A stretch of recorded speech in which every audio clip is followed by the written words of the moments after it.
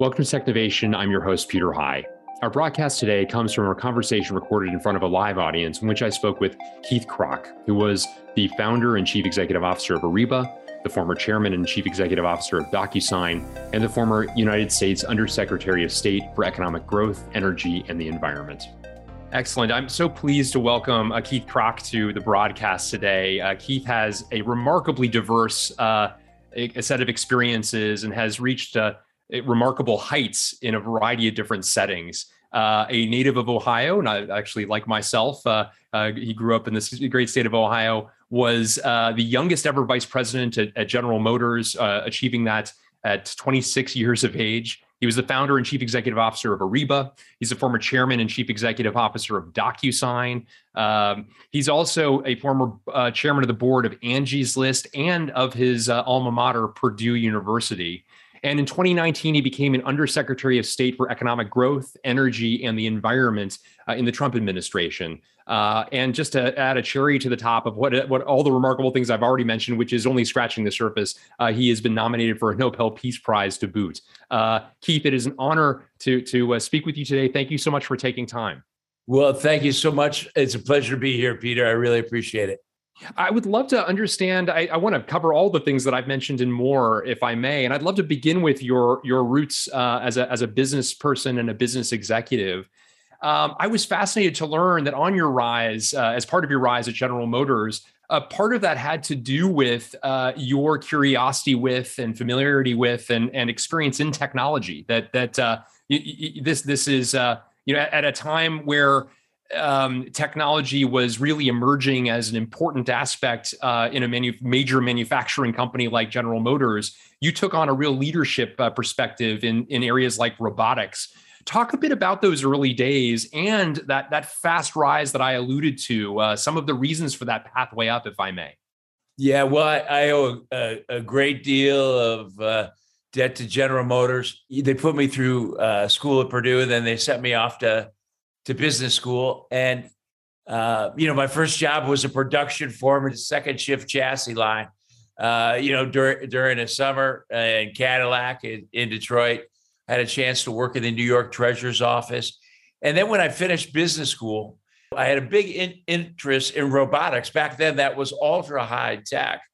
And they had a development where they're developing the most sophisticated robot in the world at the General Motors Research Labs.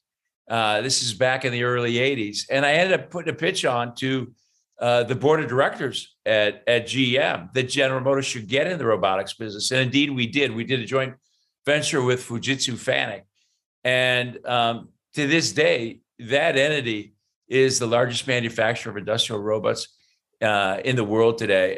And for me, that really fascinated how much you could improve productivity and those kind of things. And it was a great experience. We had a really super young team when I was the vice president, and we ended up putting GE and IBM and Westinghouse out of business.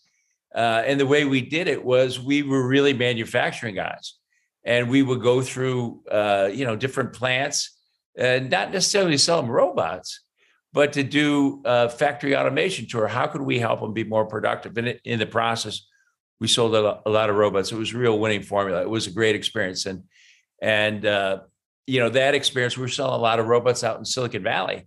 And that's when I first kind of saw what Silicon Valley was all about, which spurred me on actually to leave General Motors when I was 30 years old. Very, very interesting. I before we leave that experience today, there's a lot of worry about advances, for example, in artificial intelligence and the possibility of that taking away jobs in a variety of different forms, whether that's autonomous vehicles or whether it's data processing of various kinds and so forth.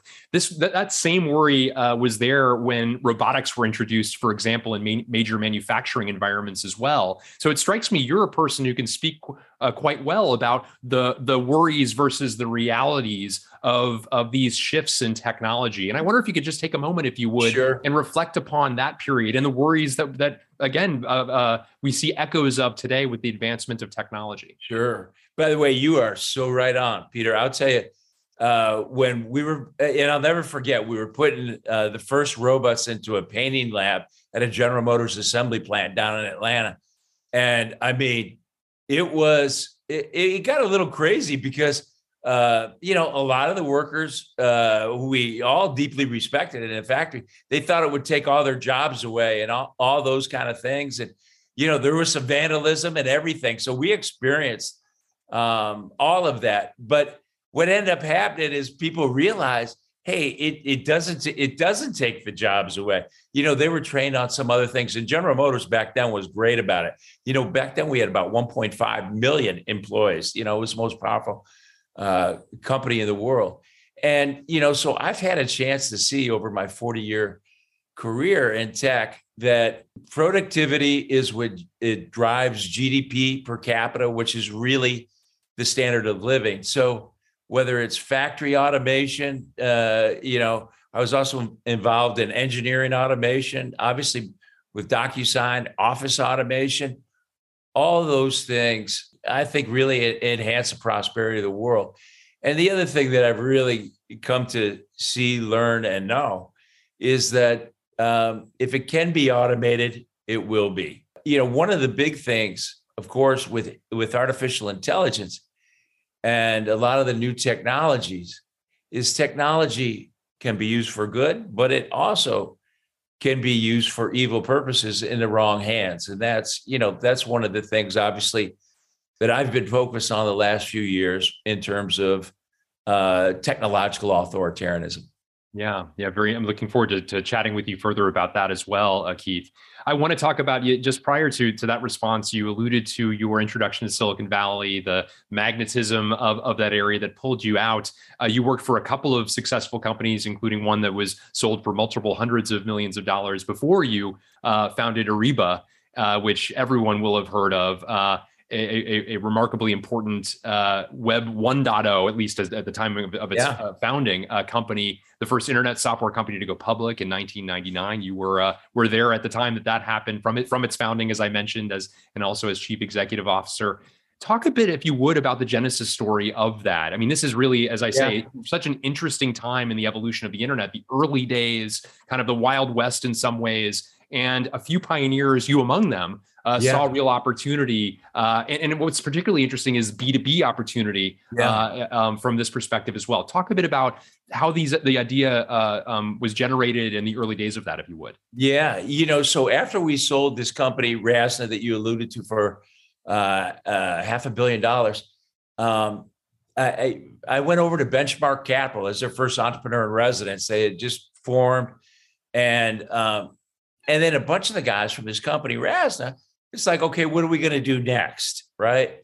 And the internet was just coming out back then. And one of the second entrepreneur in residence was a guy named Paul Hagerty.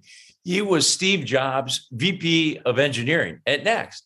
And so we grabbed him, grabbed some of the other guys from RASNA. We saw an opportunity with the internet to be able to hook up buyers and suppliers. So we created, the first enterprise application written for the internet. It was back, in the Java days, that was a big risky thing. And we hooked up buyers and suppliers. And Ariba, we started off with purchase requisition because it was not intuitive back then. Should you focus first on the buyers or the suppliers? And, we finally said, we believe in the golden rule, the guys with the golden rules. So we're going to go after the buyers. And the business really took off. We were cash flow positive from our second quarter of existence. We took it for 12 quarters in a row. Revenue doubled quarter over quarter. We took it public 2.75 years later at about a $6 billion market cap. It got up to about 40 billion. And today, $3.7 trillion of commerce is transacted over the Ariba network, which is more than Amazon, eBay, and Alibaba combined. So it was, it was an amazing company. It was an amazing team. That's really fascinating. And, you know better than most, having been an executive in multiple waves of innovation relative to the internet, for example, and e-commerce and digital business. I wonder, what were some of the key learnings for you of that first wave? I couldn't help but think to myself, you were a very rare company to be profitable early. In fact, and some people would have considered that a downside almost, as organizations were getting enormous valuations with little more than vaporware. And so it's interesting that you took traditional business and had the advantage of an idea that could in fact be profitable so quickly. But talk a bit about some of your insights from the first wave that you put into practice in the second wave. Yeah. So it's really a good question. So that's where my experience at Benchmark Capital, which ended up to be, one of the top VC firms, and that Benchmark One fund that they invested in Ariba ended up to be the number one performing venture capital fund of all time. Wow. And what I had a chance to do there, and we looked at 100 what we call mediocre internet deals, and that is build the website and they will come, right? So these were the companies that were being financed, and they really didn't have a business model. So, taking those learnings, when we started Ariba, I came up with a list of what we call the Magnificent Seven. We had 7 founders, but we had 7 things that we believe would maximize the probability of taking something from nothing all the way to escape velocity, like a public company. And a big one of those was you got to have a real business model behind that. And also, the other thing is, there's about 1,000 companies you get started in Silicon Valley every year, back then too. And, 500 of them go out of business the first year. And they don't go out of business because of starvation. They go out of business because of indigestion, because they lack focus. So one of the big things that we really learned, and we did, was focus, focus, focus. So in other words, when we began this thing, we said, all right, we're going to focus on the buyer side. The other thing is, what should the e-commerce be? Direct materials, indirect. We picked indirect materials. We created the category operations research management. That was one of the other big learning lessons, was that, the category king gets 80% of the resources and 80% of market cap. Players 2, 3, 4, 5, they got to fight over the scraps. And one of the ways to create a category is to name it. Now, and we did. And then ultimately, the guys who define whether it's going to be a category king is your customers. And you've made it when your customers can sing your value proposition. And by the way, if they can quantify it, it's big. And I'll never forget, I was at the World Economic Forum. And it's when, B2B e-commerce was just kind of coming out. And the panel was myself, and there was another company, Commerce One. The CEO was Mark Hoffman, and they were our competitor. They since went bankrupt. We kind of put them out of business. But there was Fred Smith was there, the CEO of FedEx. So the French facilitator goes, okay, who wants to speak about B2B e-commerce? And Fred Smith stood up and goes, we put 4 cents per share to our bottom line because of Ariba. Wow. And then John Chambers, CEO of Cisco, stands up and goes, we were Ariba's first customer. And then the guy, I think his name was Chuck Holloway, he was the CEO of DuPont, stands up and he goes, we use Ariba too. And that's when I turned to Mark Hoffman. I go, Mark, you want to go next? But the return on investment was huge. So the value proposition is everything. And, that was a great one, because B2B e-commerce allows you to take advantage of economies of scale and channel all that purchasing, as well as reduce costs and all that. And the suppliers, they love it because it makes their job easier too. And, by the time we got done, we had 1 million companies, suppliers on that network. So that was a real big competitive differentiator. Phenomenal. Thank you so much for sharing those anecdotes, Sure. Remarkable stories. Well, in 2009, you joined another firm that is ubiquitous now. I just an hour ago used DocuSign to sign a contract. You joined the company as chairman in '09, 6 years after its founding, became the CEO 2 years later.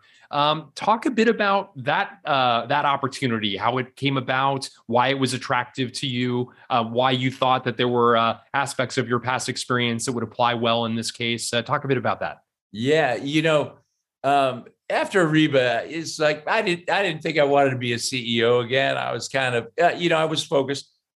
I was chairman of the board of trustees at Purdue and all that. And then I got a call from venture capitalist who actually, he was a customer for us. He was the CIO at Cisco. And he goes, "Hey, Keith, I want you to look at this one company." I go, "Hey, I'm not going back. I'm not doing that." And I said, "Okay, I'll take a look." And I saw a DocuSign, and I looked at that and I said, most people are going to figure this is going to be a feature of Adobe.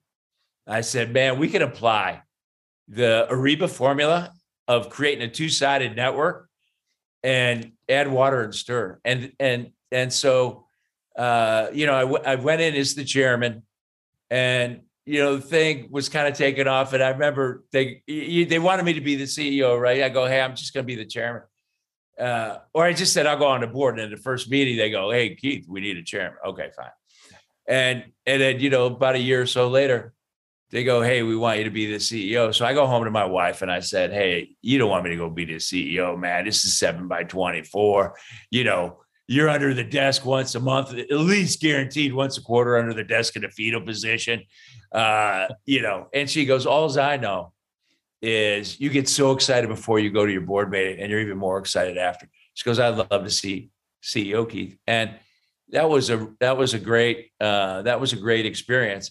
We, with each one of these companies that we built, we learned valuable lessons. This stuff is not written in a book, and we do a lot of experiments. So, you keep adding those arrows in your quiver, and, you duplicate a lot of the strategy. So creating that two-sided network was a big part of it that we learned from Ariba that we applied to DocuSign. Now, one of the things DocuSign we did, which we really wrote the book on this, is equity financing. So we looked at who's all the potential players that could get in this market. And what our objective was to create a 4-dimensional partnership with them. A customer, equity investor, go-to-market partner, or they resell it, and product integrations. So we did that with Google, Salesforce, Microsoft, Intel, Dell. We had the telcos, NTT, Telstra, Deutsche Telekom. And we even did a deal with FedEx. So all these guys were investors in DocuSign. And, it really grew. The other big, and this is another learning lesson from both companies, the thing I was talking about in terms of focus. So when we started out at DocuSign, we wanted to focus on a beachhead. And, beachhead is something that is small enough that you can own, but big enough you can live off it for a while. And ideally, it's on the strategic high ground, and you can attack adjacent markets with that. So at DocuSign, it was residential real estate, which was great because that unlocked a huge value proposition, all these signing ceremonies, everything like that. And it reached almost everybody. So, so when we went to the big enterprise, it's like, oh yeah, I just sold my house, or I bought a house using DocuSign. I love that. Oh, we could use this everywhere. And so, that took off. One of the things I find so fascinating about both the businesses we've talked about in DocuSign and Ariba, they're taken for granted now as these enormous successes, but it was not a foregone conclusion that people would trust operating in this fundamentally new way digitally. In one case, I'm doing it in reverse chronology here, but in one case, signing significant contracts that you are bound to without having a wet signature, and, all the potential for tampering and, security issues potentially, at least the worry would be. And then Ariba, the movement of money. I mean, the possibility of that going wrong, like, will I even get paid as a result of engaging? And so Talk a little bit about those that process of overcoming that trust hurdle, and some of the naysayers, the natural naysayers, who would say, these ideas just don't. They seem like a leap too far. By the way, Peter, you hit on the point, and that's trust, and that's the most important word in any language. It's it is the basis of every relationship, business, personal, or otherwise. You do business with people you trust. You buy from people you trust. You partner with people you trust. You love people you trust. And obviously, at places like DocuSign and Ariba, I would stand up on stage and I would say, we're not in the software business. We're in the trust business. For example, at DocuSign, I'd say, we deal with people's most important documents. Those are the ones that you sign. And trust is sacrosanct. And I said, we may not sometimes take ourselves seriously, but when it comes to trust, that is everything. And, when you're building a company from scratch, people have to trust you. They have to trust your product.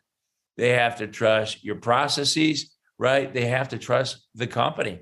So that was everything. And so where do you start out with that? Well, you start out with, a business person's most important strategic asset, and that is their trusted relationships.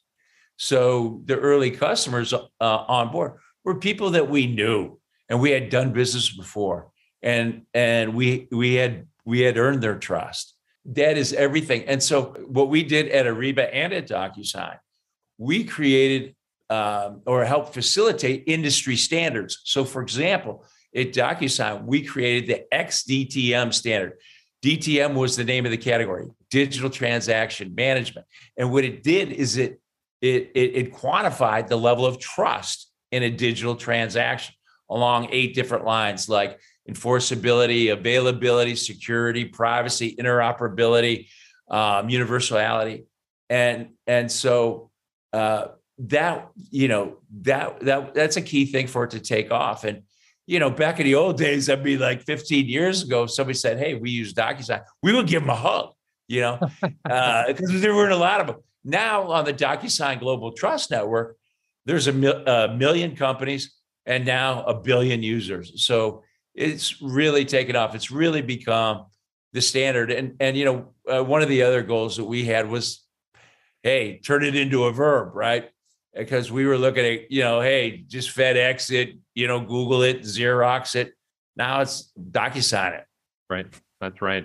So when you really made it, when you become a verb, phenomenal. I want to pivot to your experience as Undersecretary of State for Economic Growth, Energy, and the Environment. Keith, talk a little bit about that pivot, how the opportunity arose, and why it was attractive to you, given your experience previously. Yeah. So this was in the later days of DocuSign, and we're up to about, 500 million unique users. We had entered every major market except for China. So I went over on a 2-week listening trip over to China, and I've been going there since 1981. I'm a lover of Chinese culture, history, the people, certainly the food. But this time it was different. I could see that Xi's amped up market competition had turned into a form of aggression. I also saw their drone swarm technology, saw a lot of their technologies. I talked with 7 and 9 Politburo members. They were telling me to download Tencent every 30 minutes. And as I'm getting back on the plane to come home, I'm going, the guys with the best technology win the war. And these guys don't have good intentions. And I'm thinking, I wonder what the guys in Washington know about this. And I'd never been involved in politics or served in government. I always ran my companies politically neutral. And I went out a week later. And that's when I got asked, Keith, have you ever thought about serving your country? Which is basically, you're going to serve. And I go, that's a dream I never knew I had. I'd be honored. They go, can you move? I go, I can move anywhere in the world. And that's when they sent me over the State Department to run U.S. economic diplomacy as Undersecretary of State. And my mission there was to develop and operationalize a global economic security strategy that drives economic growth, maximizes national security, and combats China's economic aggression. And so that was a fantastic experience. And I was able to bring in 12 folks from Silicon Valley, actually 11 from Silicon Valley. I brought in one from Purdue, the Dean of Engineering at Purdue.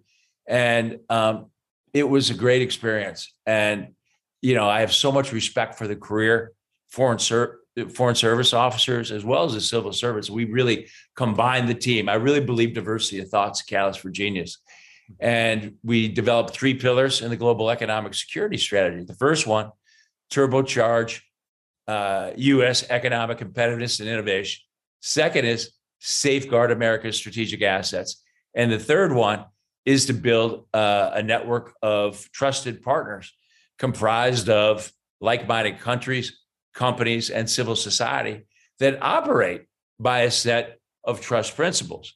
And that formed the basis for what later became called the Trust Doctrine that, we got nominated for the 2022 Nobel Peace Prize. Remarkable. I want to talk to you. There's a lot that you mentioned there of great importance. I want to return to the topic of China. Again, a country you know well, a country that you had visited frequently prior to having reason to do so on behalf of our government and contemplate the relationship between our government and theirs. It's a complicated relationship, as you've already begun to articulate. They are partner, rival, foe in some cases. You've referred to in the past the techno-authoritarianism that is a hallmark of the way in which the Chinese government, engages their own people, but also other countries as well. Sure. Talk a bit about your perspectives on the evolving role of China. Obviously, it's going to be, many would say the primary competitor to the United States for the foreseeable future, and for that reason, among many, it's one we need to become quite familiar with. But also, again, it's kind of there's a co-opetition, if you will, cooperation in some cases, but certainly competition and something more than that as well. I'd love to get more of a thumbnail sketch of your perspectives, please. Yeah, my perspective has been shaped over time. When I was young, growing up in Ohio, my dad had a 5-person machine shop. I was welding at age 12, and I had a chance to see how China's weapons of mass production had literally gutted the heart of the U.S. economic engine, and that's small, medium-sized manufacturers. I'm sure you saw that growing up in Ohio as well. When I was at General Motors, I also learned, if you build a plant in China, you're not just giving them the blueprints. You're teaching them the process engineering and training their workforce. And then also at Ariba, we had our intellectual property stolen. With those things in mind, when I went to the State Department, I saw things beyond my imagination. And when I refer to China, communist China, I'm really talking about, I'm not talking about the 1.2 billion people that are not part of the elite Chinese Communist Party. I'm talking about the party itself. And they have 2 goals. One is regime preservation. The other is global world domination. And they have no regard for human life. These are committers of genocide. And, I talked about that, economic competition. China is playing a game of 4-dimensional economic, military, diplomatic, and cultural chess. And the crossroads for that is technology. That's the main battlefield. Now, they play with very little respect for rule of law, for respect for property, respect for sovereignty of nations, respect for human rights, respect for the environment, respect for the press. They also, and those are things that we honor in our country and in the free world. And those are things that they do not honor. As a matter of fact, they use it against us for their strategic advantage. So let me put it this way to you, Peter. So that maybe, Ted, you're a Silicon Valley CEO. I'm a China company. So if I can steal your intellectual property, I don't have to be transparent. I can use slave labor. I can use coal-fired power plants. I don't have to be reciprocal with my market. If I am the law, or I don't have to obey the law, I'm going to beat you every time. Now, all I know is, we believe in the free market, but when somebody comes into market and doesn't play by the rules, the market is no longer free. It's a fool's market, and you got to do something about it. And so what we did with the trust doctrine, Peter, is we took those things like reciprocity, transparency, respect for rule of law, property, human rights, environment, and in one jujitsu move, we flipped China on the back, and we actually use those ideals against them. So we basically weaponized the very principles that protect our freedoms. And we applied that in a number of areas. 5G, we applied to infrastructure, the stuff we did with Taiwan, human rights, all those kind of things. That's why when you said, talk to me, trust is really important building these companies. That was everything. Yeah, very, very interesting perspectives. I know you also have a related geography, certainly, is Taiwan. And you've been on the record previously about your own perspectives on Taiwan, its relationship with China, issues to say the least in that relationship. Offer some perspectives, if you would, to this audience as to your thoughts on Taiwan. Sure. I mean, Taiwan is a linchpin of democracy. They're a role model for freedom. They are strategic. Now, to General Secretary Xi of China, what Taiwan represents is it dispels the Chinese myth that the Chinese culture can only live under an authoritarian rule, and he wants it destroyed. For businesses, Taiwan is key. So if there's a China-Taiwan conflict, this is devastating for companies, for the business sector. It's catastrophic for high tech because it's the home of the most advanced semiconductor manufacturer. Now, I had a great honor of being the highest ranking State Department official to visit Taiwan in 41 years. I was greeted with 40 Chinese fighters and bombers flying into Taiwan airspace, but we were able to do some great things with them. We did economic prosperity partnership. We did a science and technology agreement.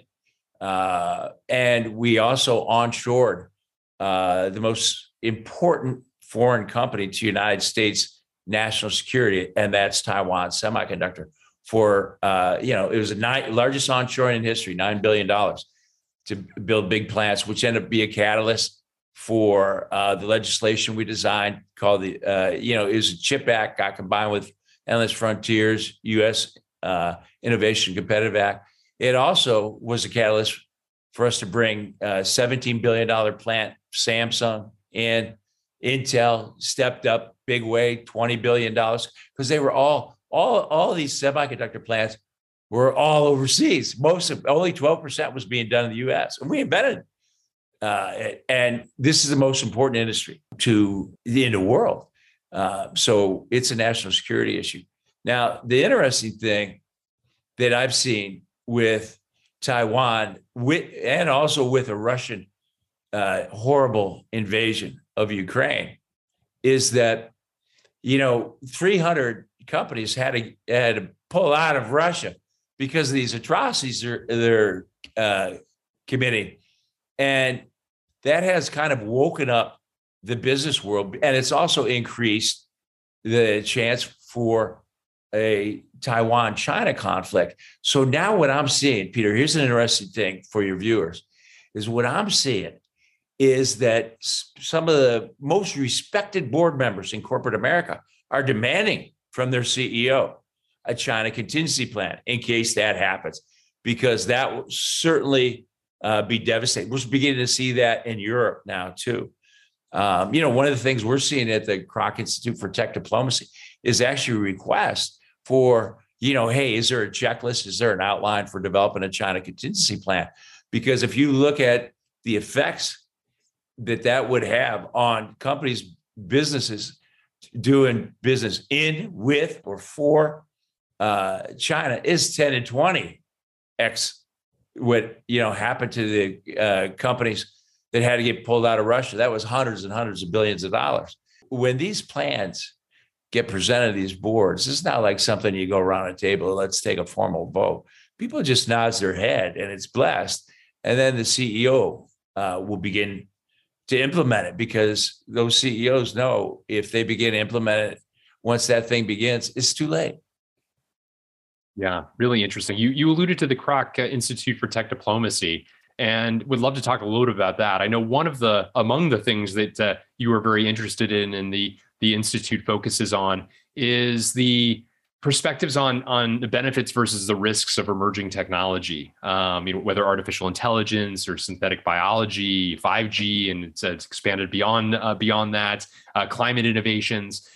Talk a bit about your own perspective as somebody who's been so immersed in the topic of technology, been a great innovator in this space, investor in this space, have thought about the implications across geopolitical fronts. What conclusions do you draw, generally speaking?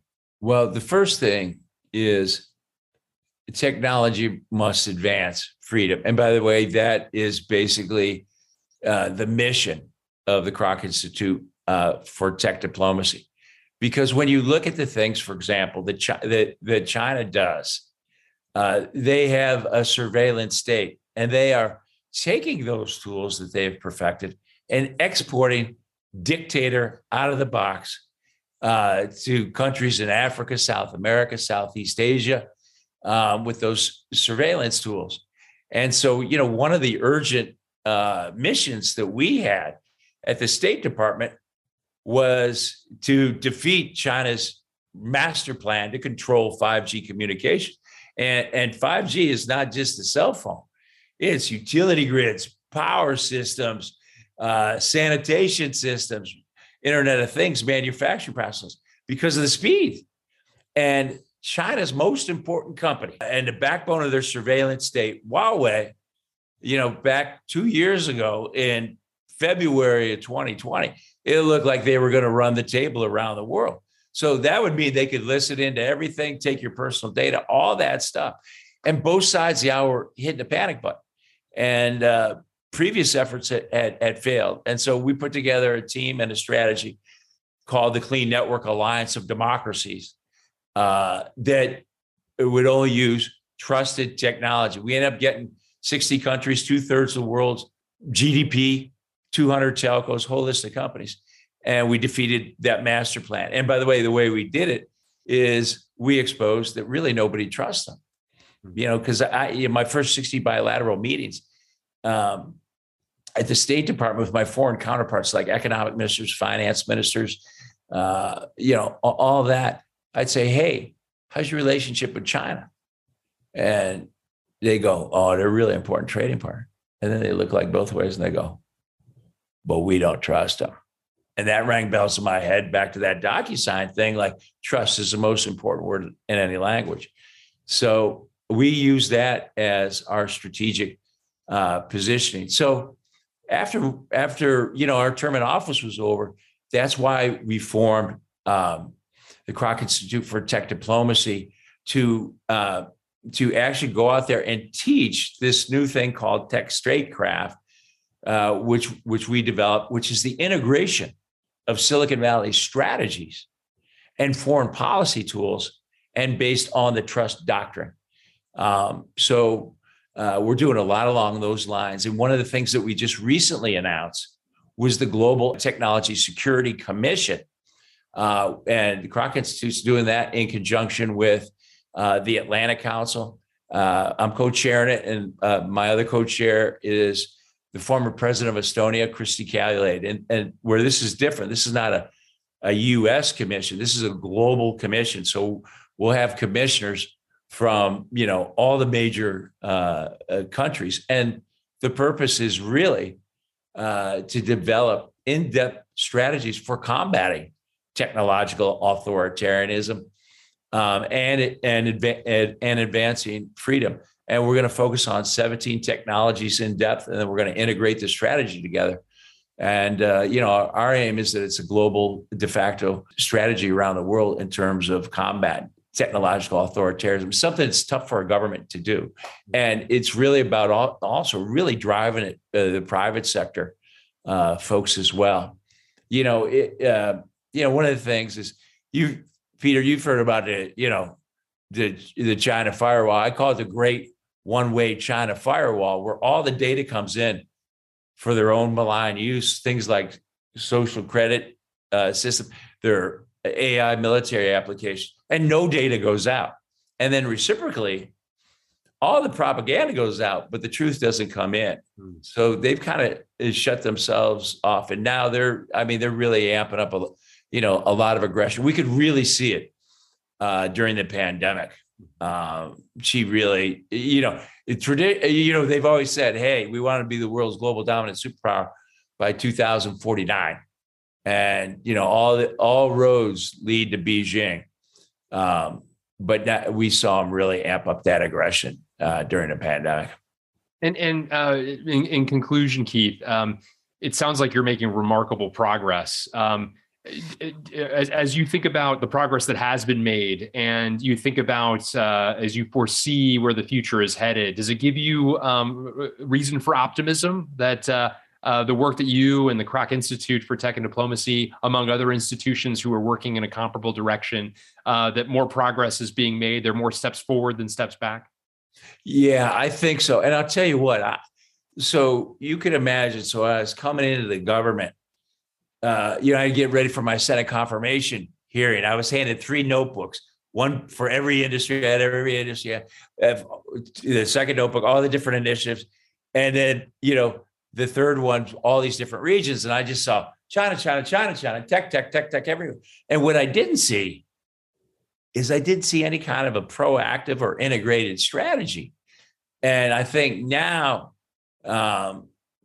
we've got a model, and the beautiful thing about the trust doctrine, the Clean Network Alliance of Democracies, it's a bipartisan model, and it actually has provided a bridge between a Republican administration and a Democratic administration, and that is so critical, because the most important thing in this battle against authoritarianism and to preserve democracy is our allies.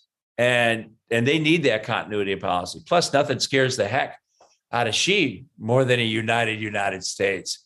So, obviously the Institute's all bipartisan. We've got Leon Panetta on board, he's on our advisory board, all these guys. And so that gives me hope. And that Clean Network of Alliance of Democracies, H.R. McMaster said, hey, this is the first government-led initiative that actually defeated China Inc. And the thing is, we built it to be a repeatable, enduring, duplicatable model. We used it as the basis for the Blue Dot Initiative, which now the Biden administration has accepted or has created as the Build Back a Better World, which he was just talking about with the G7 folks and all that. So, yes, there is hope. And, I was wondering, because it's like, my God. But you know what? I really believe that America has got to lead on this one. And there is nothing static about superpower status. And we've got to raise our awareness in this country. And China's done an incredible job over the last 40 years with their deception and concealment. I mean, these guys have been at war with us for a long time. But I think what I saw as I traveled around the world, putting these 60 countries on, is the world's woken up to China's that 3C doctrine. I think citizens of the world realize that the pandemic is a result of the concealment of the virus. Citizens of the world saw the co-option of Hong Kong and how it eviscerated its citizens' freedoms. And now people have learned about the coercion in Xinjiang and how that's grown into punishable genocide. And citizens don't like it. So it's beginning to give the political will to government leaders and to CEOs. It's the most unifying issue, bipartisan issue on Capitol Hill. And, and people are willing to stand up to that China bully. And they divide and conquer. We've seen it everywhere. And, we probably all dealt with bullies sometime in our life. I know I have. And what I learned is, when you confront a bully, they back down, and they really back down if you have your friends by your side. So that's the key. That's great. The last question I wanted to ask you, Keith, you've lived such a consequential life, one of great influence in the business sector, in geopolitics, in the educational realm, a variety of places where you've given your time and attention and knowledge. What are some of the secrets to your success as you contemplate your own remarkable career? Is there advice you would offer to others who might wish to have an A+ set of experiences across such a diverse array of areas as you have? Well, I recently had an honor of being able to give the commencement address at Purdue. And what I talked about there, the title of it was Transformation Through the Power of Trust. If trust is the most important word in any language, then transformation or change is the most powerful one, because without that, we don't develop, prosper, or grow. If you're not changing, in the business world, you're dying. And the best way to control the future is to invent it. In order to change, to transform, and to grow, you've got to trust yourself. And, I guess what I've learned over time is I've always been jumping in water over my head. I'm like, oh my God, how did I get in this business? How did I get to be a VP at GM at 26? And, you learn how to swim, and it's kind of scary. I call it scary fun. It's an adrenaline rush. And after time, it kind of becomes addicting to be a transformational leader in terms of somebody who challenges the status quo by inspiring and unifying and energizing a team of people for a noble cause to leave a profound and long-lasting impact. But the key to that is trust and building those trusted relationships. That's really what it boils down to. I think that, so one of the key skills, I think, is how fast can you build trust? Because in the business world, even in the government world, everything is divided by time. And at the end of the day, you have nothing if people don't trust you. So that's probably my biggest piece of advice. Maybe the last one is, sense of humor is a superpower. I remember my dad goes, when I was a little kid, he goes, or not a little kid, I was coming back from college, because I remember I was drinking a beer with him. And he goes, Keith, you ever feel like you get in a tough situation, corner, you can't get out? I go, what are you talking about? What are you talking about? My dad was a boxer in the Army. He goes, oh yeah, when you just feel like you're cornered in the ring, and there's no way out. I go, oh yeah, no, I know that feeling, Dad. It's just that warm thing. And he goes, there's one way out. Works every time. There's one way. I go, what's that? He goes, mock yourself out. He was an old German guy. Didn't use words like self-deprecating humor. He goes, just mock yourself out. It works every time. And he goes, now, don't mock anybody else out, because you're going to hurt their feelings. Just focus on you. Besides, that's not funny. So I think, there's times to be serious and there's times not to. And, we're only on this earth for a short period of time, and, enjoy it and pay it forward. I think that's the best. Well, Keith Krach, I'm honored that you joined us today. Thank you so much for sharing your perspectives across the remarkably diverse array of enterprises and institutions that you've been dramatically involved in founding, in creating, in building, in influencing. It's been a really wonderful conversation. Thank you so much. Thank you so much, Peter. It's a great honor, and I wish you all the best. If I could do anything for you, please let me know. Thank you so much. I will do so.